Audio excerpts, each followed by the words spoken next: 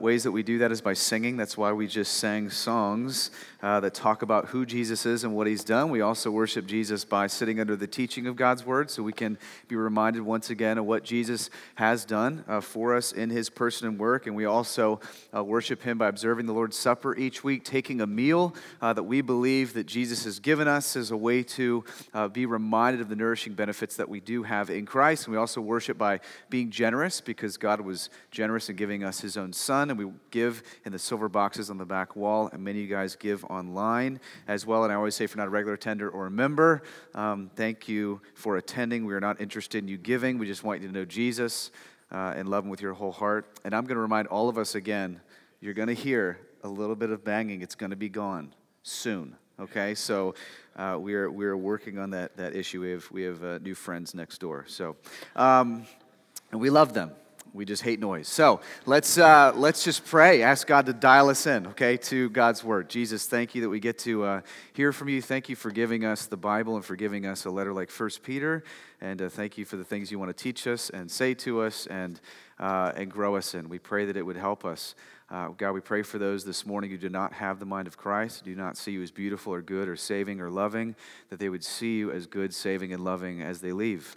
They might know you as their treasure and might know you as their portion. We pray, Jesus, that your Holy Spirit would help us see the things we can't see and understand the things that we can't understand. And thank you for the illumination that you give us. We trust you in that. In Jesus' name, amen.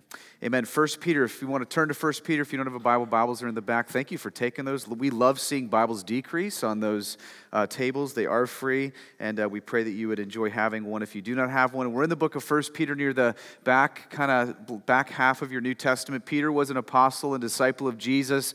You really see Peter's humanity if you study the life of Peter. We looked a little bit at his life last week, and he's a guy who had a lot of moments that maybe you're familiar with or you've had yourself. He is a guy who loved Jesus but still had moments of even failing Jesus, and yet he ultimately ran to Jesus and was used by Jesus. And so Peter's writing this letter to these elect exiles who are people who have been scattered because they love Jesus and they've trusted in Jesus for forgiveness of sins, and they've been marginalized and they've been persecuted and they're going through unbelievable distress. We talked a little bit about that last week, and Peter's writing them to say why you can endure and why you can be in this world yet not of this world and still be used in this world in a way that would glorify Jesus and give joy to your soul. And so he's writing this to them in that way. And the thing that Jesus really taught Peter, I believe, which allows him to write this letter the way that he's writing this letter, is that really at the end of the day you belong to Jesus. So an elect exile just literally means to belong to Jesus. That's what it fundamentally is. You're a spiritual exile. You are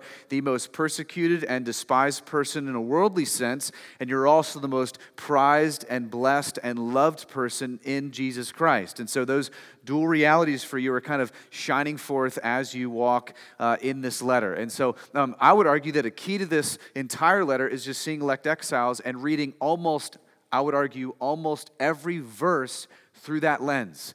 Read almost every verse in 1 Peter through because you belong to Jesus, because you're an elect exile, and read the text. It'll blow your mind. That'll be fun for your Bible study. So here's what Peter's going to do today, is he's going to just roll out for you before he gets into anything you're supposed to do as an elect exile, how that happened. He's going to tell you how that happened. How is it that you became someone who belongs to Jesus? Now, I don't normally do this. I'm going to give you 4 points today. I don't normally give points, but you get points. If you're a note taker, good day for you. Pen is out. You can write these down. Peter gives you 4 ways or 4 implications of belonging to Jesus now. There's this new life that happens now when you belong to Jesus, and there are 4 implications to that, and he's going to tell you all 4. The first one is belonging to Jesus means you've been given an entirely new identity, heart, mind, and spirit. Look at verse 3. Where he starts this letter. He says, "Blessed be the God and Father of our Lord Jesus Christ. According to his great mercy, he has caused us to be born again to a living hope through the resurrection of Jesus Christ from the dead. I love this. Peter's just really fired up. Peter's saying, I just love being able to tell you how you became an elect exile. I love telling you how it is you became his. And he says something insane had to happen, something unbelievable had to happen, something outside of you had to happen, something that is just literally nuts, something supernatural had to happen. You had to be born again. That's what happened, that you had to have a physical birth, but a spiritual rebirth. The Bible talks about this a lot, and Peter is saying, how great is God that he showed you such a great mercy to enable this in you, to show you this, to allow this to happen, and it caused you to be born again to a living hope, he says. So basically, Peter's saying, don't forget that you're an elect exile.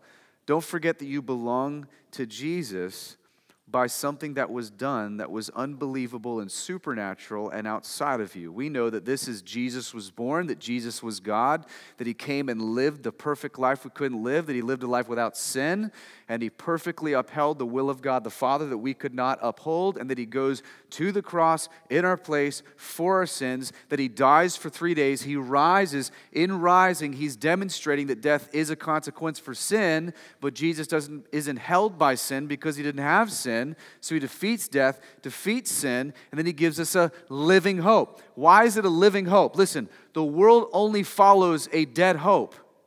That's the only thing possible for them. They don't have a living hope. We have a living hope because we follow an alive, risen Savior. We don't follow a dead man. That's the reason you have a living hope. Like, why would you follow someone's teaching, someone's attributes, someone's life if they're dead? Just think about that on a logical level. Right? This is why you have people of all other faiths going to tombs and cemeteries and places, weeping and wailing. Why? Because their teacher, their instructor is dead. He's not alive. Yet, praise God, on Easter, we celebrate that we have a living hope, that we have a Jesus that did in fact rise. Death couldn't hold him, that he did die for sin. He did pay the debt that was necessary for us in our place as our substitute, taking the full wrath and weight of God on himself instead of us. And he gives us his righteousness. Hallelujah. I love you. Whoever you are, praise God. That's what he did. That's why Peter's fired up, because you're fired up.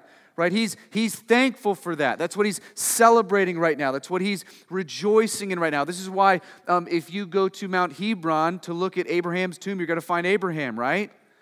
Or if you go to, India to look for Buddha's tomb, you're going to find Buddha. If you go to Illinois to try to find Joseph Smith's tomb, you're going to find Joseph Smith. You're not going to find Jesus. You're going to go to his tomb. I've been there. You're not going to find him. You know what you're going to find? An empty tomb. Because we have a living hope, right? We have a risen Savior. And so Peter just wants to remind you that everything I'm about to tell you, you belonging to Jesus, you've got confidence in this because your hope is alive. And the thing that's instructing you and fueling you is not someone who is dead. Now, Peter's speaking to something the entire Bible speaks to, this idea of rebirth. And to be born again is pregnant with meaning. And a prophet Ezekiel speaks to this in the Old Testament. Look at Ezekiel 36. He speaks to the work Jesus will do in making a people his own and in giving people a spiritual rebirth. Verse 26, he says, "And I will give you a new heart and a new spirit I will put within you, and I will remove the heart of stone from your flesh and give you a heart of flesh. And I will put my spirit within you and cause you to walk in my statutes and be careful to obey my rules." Ezekiel just says something ultimately Jesus will do, right? Jesus is going to give you spiritual rebirth. He's going to put a new spirit in you. He's going to take your heart of stone out, give you a heart of flesh. He's going to put his mind in you. The New Testament says we have the mind of Christ. We now think like Jesus. We now are driven and motivated by Jesus. That's what we do. And so Peter's saying something that Ezekiel said, the prophet said, and I love Ezekiel because the way he frames this out, which is the same thing all the New Testament writers do, if you look at it, they always put like the work of justification before all the stuff that you do. Right? So every other belief system says, I'm going to try to work hard and try to merit something so that then I can kind of get this heart or get this spirit. Okay? Ezekiel says the same thing the whole Bible says, which is the opposite. God's going to give you a new heart, give you a new spirit, and then that'll cause you to be filled with his Holy Spirit, which causes you to gladly walk in his statutes and obey his rules. So you're not doing something to try to merit from God. God does something in you to make you someone new, to be able to walk gladly what he asks. Listen, that is wildly different from religion. Religion is, I'm going to obey the statutes, I'm going to be careful to obey the rules, and then I hope he loves me, I hope he gives me a spirit. That's not what the whole Bible teaches. The Bible teaches, I'm going to put my heart, my mind, my spirit in you. That's going to make you new. That's a big theological word, regeneration, rebirth. And this is going to cause you to walk gladly in obedience to me. And this is what he says. And so the implications are profound. We're elect exiles. Why? Because we need a righteousness that we don't have. We need a purity we don't possess. And it's given to us by Jesus. That's why he says, he caused you to be born again by his great mercy. Well, sinners need mercy. And God showed us that in Christ. That's why you're not going to ever meet a perfect Christian. Because all Christians need mercy. All people needed to be born again, right? And so we still have residual effects of the fall that we still walk in, even though Jesus declares us righteous. Right? That's why, man, for some of you, you think the excuse is church is filled with hypocrites. Oh, that should make you feel like you fit right in. Right? That shouldn't deter you. That should lure you. They're a bunch of misfits. Yeah, that's right. That's why you're here. That's why you're good company. Because we've all been made born again. We've been made new by a righteousness that we didn't have. That's why we celebrate. So hear me, as an elect exile, your past may explain you, but it no longer defines you. Isn't that good news for the Christian in being born again?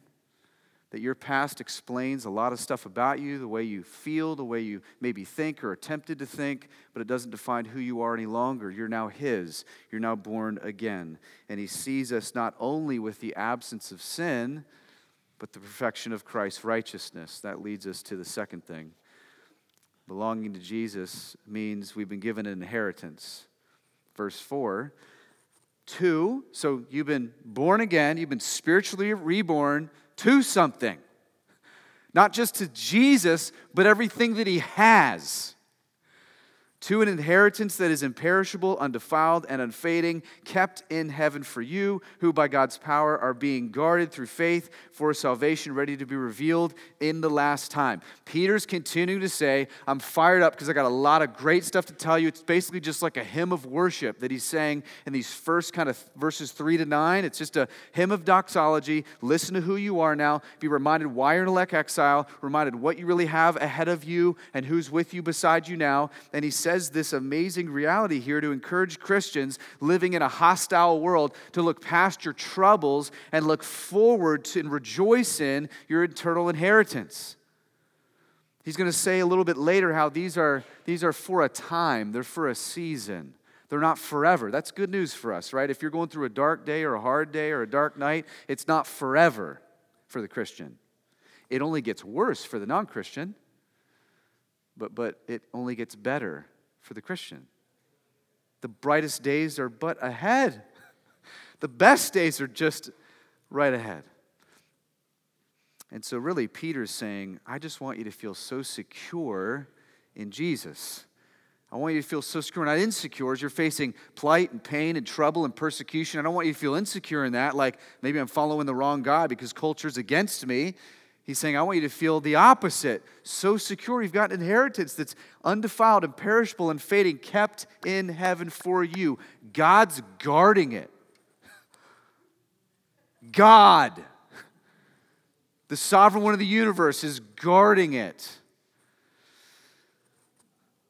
He's going, do you like material? Do you like money? You like fame? That can be stripped from you. You like people's applause? That can be taken tomorrow. You like your stock? That can shrink tomorrow.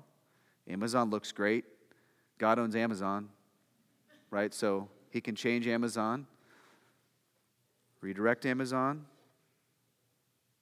I love this. Peter's going, man, you inherit all that the Father has. This idea of being a co-heir with Christ in college for me transformed my life. I started coming across texts in Galatians 4 and Romans 8 and Hebrews 1 that talked about who I was as a elect exile, born again Christian. And I was like, wait a second. And it called me an heir. And I kind of like went back to it a few times, and then I saw that I was a co-heir with someone, and that someone was Jesus Christ. And I'm going, okay, well, I mean, I'm not smart, but I'm smart enough to know that an heir inherits who they're a co-heir with. And what does Jesus own? And Hebrews 1 says that Jesus owns everything. So I inherit everything? Like as his son, as his daughter, then that brings security. That brings security. You think you love your house? Try the planets and the galaxies, right? Try the new heavens and new earth. That's yours. This is amazing. God is smothering you with his ownership. That's what he's doing in this text. It's amazing. And I want you to see that word kept. That word kept, if you look in Strong's Concordance, that word kept is a military general guarding it offensively and defensively. Have you ever thought about that in your relationship with Jesus? That who you are in Jesus, he guards like a military general offensively and defensively? That he not only leads you into paths of righteousness, but he also defends you from the onslaught of the demonic and sin and Satan. That he's defensive and offensive for you? That's what he's getting at here. And one of the ways he guards us defensively and offensively is his Holy Spirit, right? He put a new power inside you. That's what it means to be born again, to have spiritual rebirth, to have Ezekiel 36 happen to you.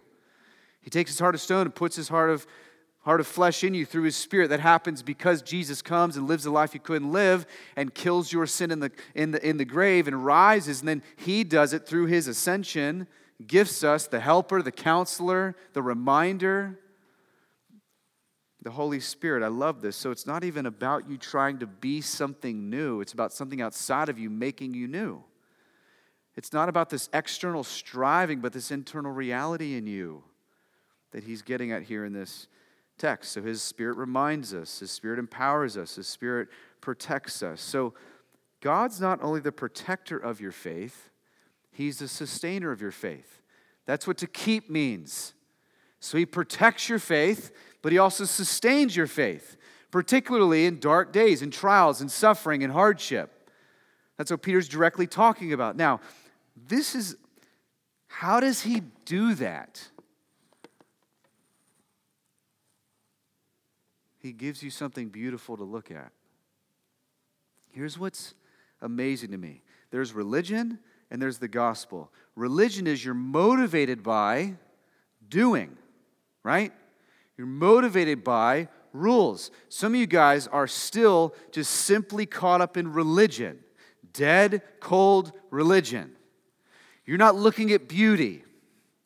What motivates gospel is beauty. Right? What's going to motivate these people to endure hardship, to endure unbelievable distress that you and I, quite frankly, will never experience? It's beauty. It's God's beauty. It's the inheritance we have. That's actually motivating these Christians. Isn't that amazing? That he's not going, suck it up, figure it out. And what I love also is he's given them a vision of beauty before he tells them any way to live. Before he's going to give them the ways to live as an exile in a hostile world, as a Christian following after Jesus, he goes, you're owned by Christ, you're not owned by culture, and make sure you see how beautiful it is, what you're a part of. He just gives them a vision of beauty. See, this is why. You obeying the Bible is not going to change you. Beauty changes you. You obeying the Bible alone doesn't change you. I'm going to quantify that statement because following the scriptures does change you. This is the problem with ADD Mike off manuscript. So that's why I write it out. So yes, following the scriptures changes you, but doing it without the power of Christ does not change you. Simply, some of you guys are just following rules. I need to go home, be a better boy and better girl, and attend church more and pray more and do the things that Christians do. That's not what changes you ultimately. It's beauty. It's Christ. It's what he's done for you in verses 3 through 5. He just laid before you a vision of beauty in 3 through 5, and now he's giving you, this is now what you do. And he intends for that to transform them. So it means that you've been given an inheritance. You've been given a totally new identity. And the third implication is it actually gives you true joy. Belonging to Jesus, being elect exile, actually gives you, maybe counterintuitively to what you're thinking or considering, true joy. Verse 6, in this, what is this? In you being born again, in the mercy you've been shown, in the inheritance that he just rolled out for you. In this you rejoice. Though for a little while, if necessary, you've been grieved by various trials, so that the tested genuineness of your faith, more precious than gold that perishes though it is tested by fire, may be found to result in praise and glory and honor at the revelation of Jesus Christ. Salvation joy is not brief, it's not shallow, it's not circumstantial emotion, it's actually in something permanent and something profound. Permanent being, verses 4 to 5, your inheritance. Something profound, verse 3, you being born again. So your joy, like why you're filled with, he's going to say inexpressible joy in just a minute, is actually locked into something. And I love this too. He's not saying you rejoice in your circumstance, you're rejoicing in him. Like, you're not rejoicing. That's some weird, like, self-mutilating text. It's not, man, I'm rejoicing because I'm in pain. He's saying, man, you're rejoicing somewhere. There's an object where it is. Man, I feel like Peter must have been one of the disciples. Maybe he was when the 72 come back and they're all rejoicing because, oh, even the demons listen to us. We've got this amazing authority through Jesus and his power and his presence. So what does Jesus say? Don't rejoice in that. Rejoice that your names are where? Written in the book of life, verses 4 to 5. In this you rejoice, Peter says. You're not rejoicing in you alone. You're rejoicing in the inheritance that God has given you. And I love that there's an object to our rejoicing. There's a place that you're rejoicing. It's in him. It's in you being born again. It's in the mercy you've been shown. It's in your spiritual rebirth. It's that God is guarding that like a military general, offensively and defensively for you. See, that's why your standing with the Lord is central to you dealing with joylessness. And Peter knows that. No matter how dark the days get, your standing with Jesus is central to your feelings of joylessness. You rejoice because God eternally loves you. You rejoice because your hope is in the one who controls everything. You rejoice because despite various trials, Peter says, there is beauty ahead and there's beauty with you now.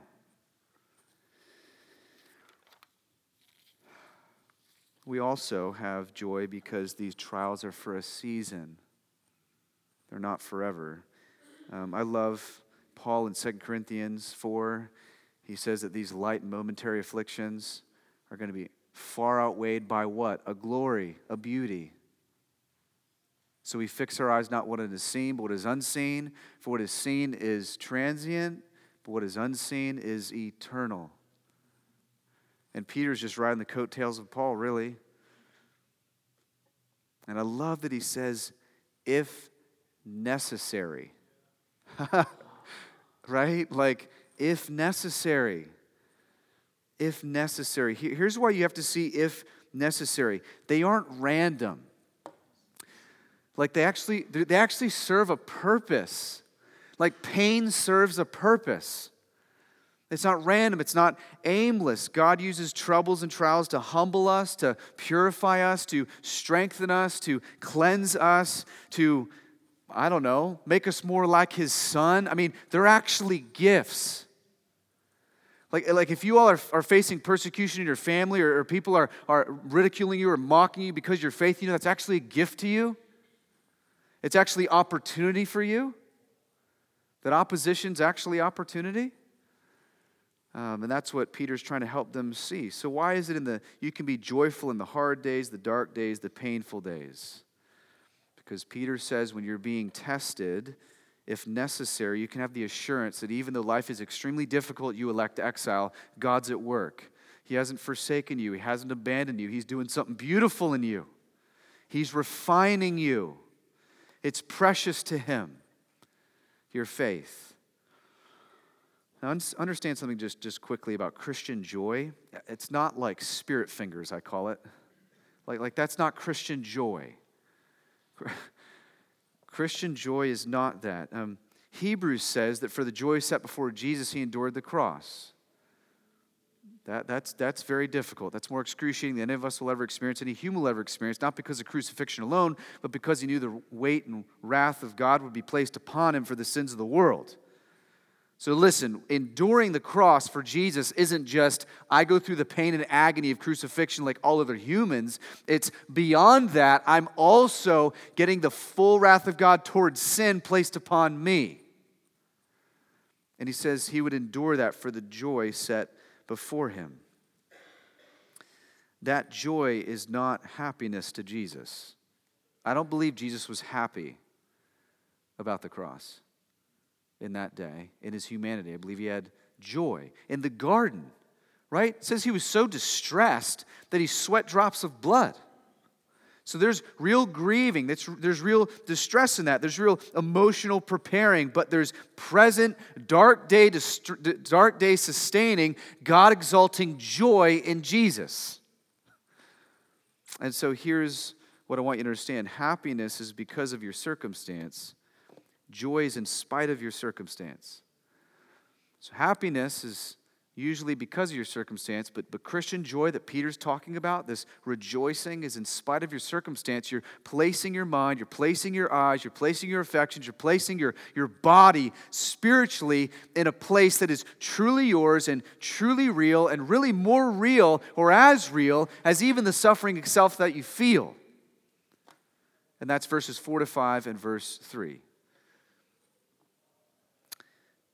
Peter's going to remind us later in chapter 2, this is why Jesus didn't suffer so we wouldn't have to suffer. He's going to say he was reviled so that when you are reviled yourself, you're sharing in the sufferings of Jesus. He's going to say later that the win is seeing Jesus in his suffering, not living a life void of suffering. And that's going to lead us to number 4, the last implication. It means that we have a new Lord. To be born again, to be an elect exile, means that we have a new Lord. Look at verse 8. Though you have not seen him, you love him. Though you do not now see him, you believe in him and rejoice with joy that is inexpressible and filled with glory, obtaining the outcome of your faith, the salvation of your souls. Now as an elect exile, now belonging to Jesus, now because you've been born again through spiritual rebirth, spiritual regeneration, now, I love this, the most important person in your life is no longer you, it's Jesus. The highest authority in your life is now no longer you, it's Jesus. The point of your life is now no longer you, it's Jesus. The goal of your life, the will of your life is no longer you now, it's Jesus. That's what Peter's teaching here. And you love this because it's who you were made for. You actually love that the Lord of your life is no longer you, even though you don't now see him, you believe in him and rejoice with joy. Though you've not seen him, you love him. And you're going to see Peter connects loving with belief. So you can't just believe in Jesus and not love him. Lord is to love. So he's going to always connect these two. Wait. To believe in Jesus means I love Jesus. To love Jesus means I believe in Jesus. So it's not enough to just simply admire Jesus. Peter wants you to experience Jesus. He wants you to experience spiritual rebirth, the actual resurrection of a living hope living through you, so as you live in a hostile world, you cannot walk away from culture and shrink back, but lean into culture with what you have in your hands. And what you have in your hands is hope. Hope that Jesus rose from death. Hope that sins can be forgiven. Hope that people who are enemies of God can be made friends of God. Hope that people who are orphans wandering with not a true home, with true love, you can be adopted into God's family with love and joy and peace inexpressible as sons and daughters of God. You can be someone who is sinful being made sinless as Jesus. That's the good hope that we hold in our hands. So Peter is saying to love Jesus is to believe in Jesus. Now, where did Peter learn that? Where did Peter learn verse 8 and 9? He learned it from Jesus. Let me just kick you to John 21 real quick. It's an amazing section of Scripture. I briefly mentioned it last week. After the resurrection, this is the restoration of Peter. Jesus and Peter are walking on the beach, and they're having a conversation after they've had breakfast. And I love this just conversation. I'll just give you 3 verses of it. John 21:15, it says this: when they finished breakfast, Jesus said to Simon Peter, Simon, son of John, do you love me more than these? And he said to him, yes, Lord, you know that I love you. And he said to him, feed my lambs, feed my sheep. And he said to him a second time, Simon, son of John, do you love me? And he said to him, yes, Lord, you know that I love you. And he said to him, tend to my sheep. And he said to him the third time, Simon, son of John, do you love me? And Peter was grieved because he said to him a third time, do you love me? And he said to him, Lord, you know everything. You know that I love you. And Jesus said to him, feed my sheep. See, outside of Judas, I think, Peter was the one disciple who demonstrates an intense breach of faith and then continues trusting in Jesus. So this is not long after his denial 3 times, and I love that Jesus asks him 3 times, do you love me? After him denying him 3 times here.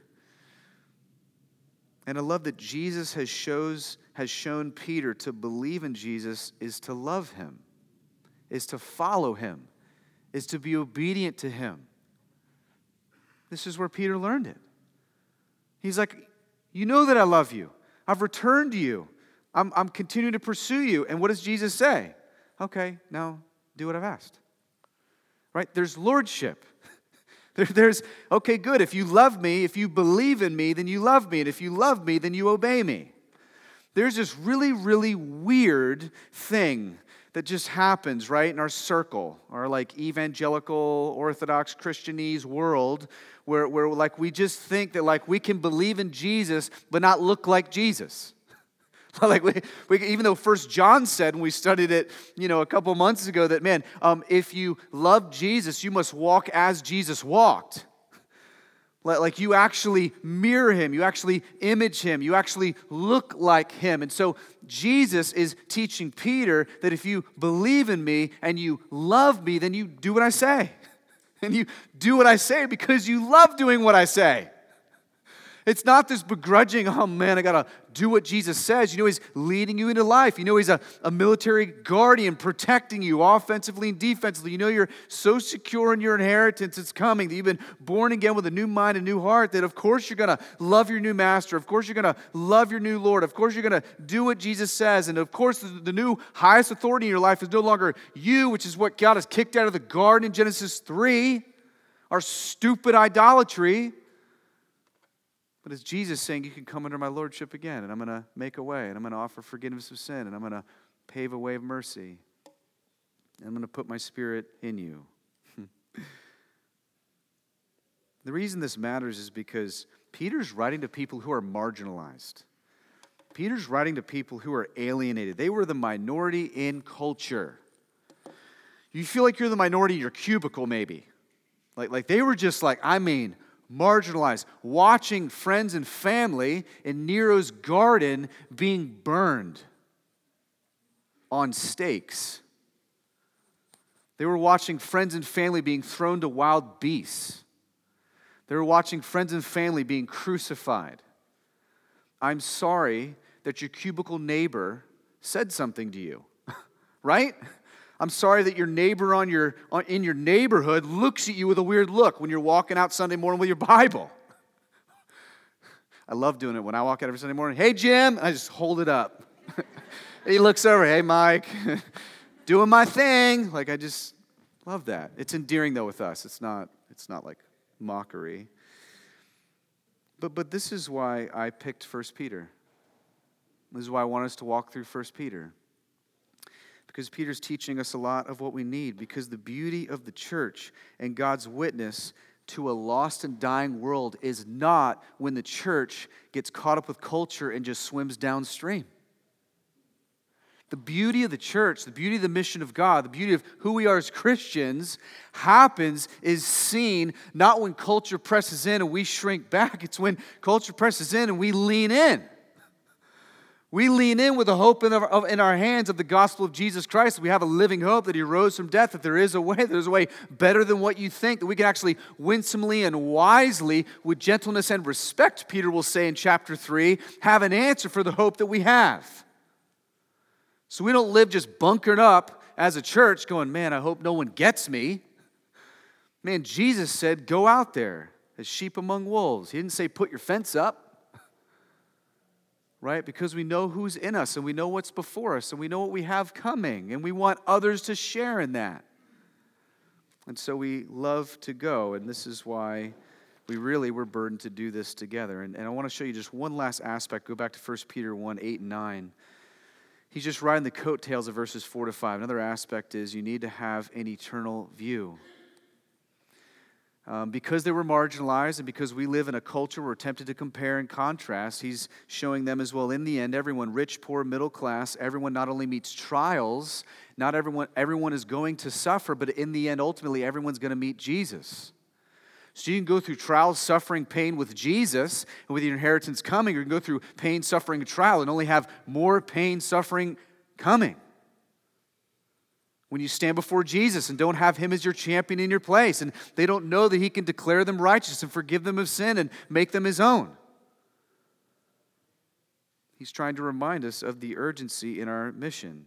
So the one thing you should boast in the midst of your trial is that God is at work, that he has not forsaken you, that he has not abandoned you, that he is not punishing you, that he is for you, and he is walking you towards this salvation of your souls, this ultimate culmination of glory, where you'll be with him forever in peace, and he'll wipe away every tear, and you'll share glory with Jesus, just as he intended. So I just have a simple question this morning. Have you experienced spiritual rebirth? Have you been born again? It's the most important question. This is why I said last week, man, before you read any more of the text in this book, are you in elect exile? Have you trusted in Jesus for forgiveness of your sin? Have you realized that you've broken his law and broken his heart and that you're an idolater, that you've openly rebelled against the God of the universe? Or do you acknowledge that you've sinned through omission and commission? Do you acknowledge that you've walked in darkness and should be walking in the light? Do you acknowledge those things when it's brought before you? And if you do, you have Christ who forgives you, doesn't condemn you, and loves you. It's wonderful. It's the best news in the world. And he says, you can trust me today. And if you are someone who's trusted in Jesus, I would just ask you, have you considered these new life implications? Is this going to be the fuel for you as you begin to endure a hostile world and culture that is counter to Christ? Let these things warm you. Listen, it's not enough to simply appreciate the life of Jesus, friends. You need to experience Jesus, and that's what Peter wants. Anyone can admire the life of Jesus, right? Anyone can say, man, he was loving, he was kind. Look at how he treated women and children. He was so gracious. But it takes being made again, spiritually speaking, through the life, death, and resurrection of Jesus to experience Jesus. Man, the church is filled with people who just admire him. Who cares if we admire Jesus and go to hell? It's serious. Satan loves that. Just standing at arm's length. I'll admire all his qualities. Figure out some cute new traits about him. Talk about why he's great to discuss but not follow. You know what I love about Peter? Peter says when you're born again and experience a resurrected Christ to a living hope, that results in praise. You know what I love? It ends with praise. Verse 3 starts, it's going to be praiseworthy, and verse 9 is it results in inexpressible joy and praise.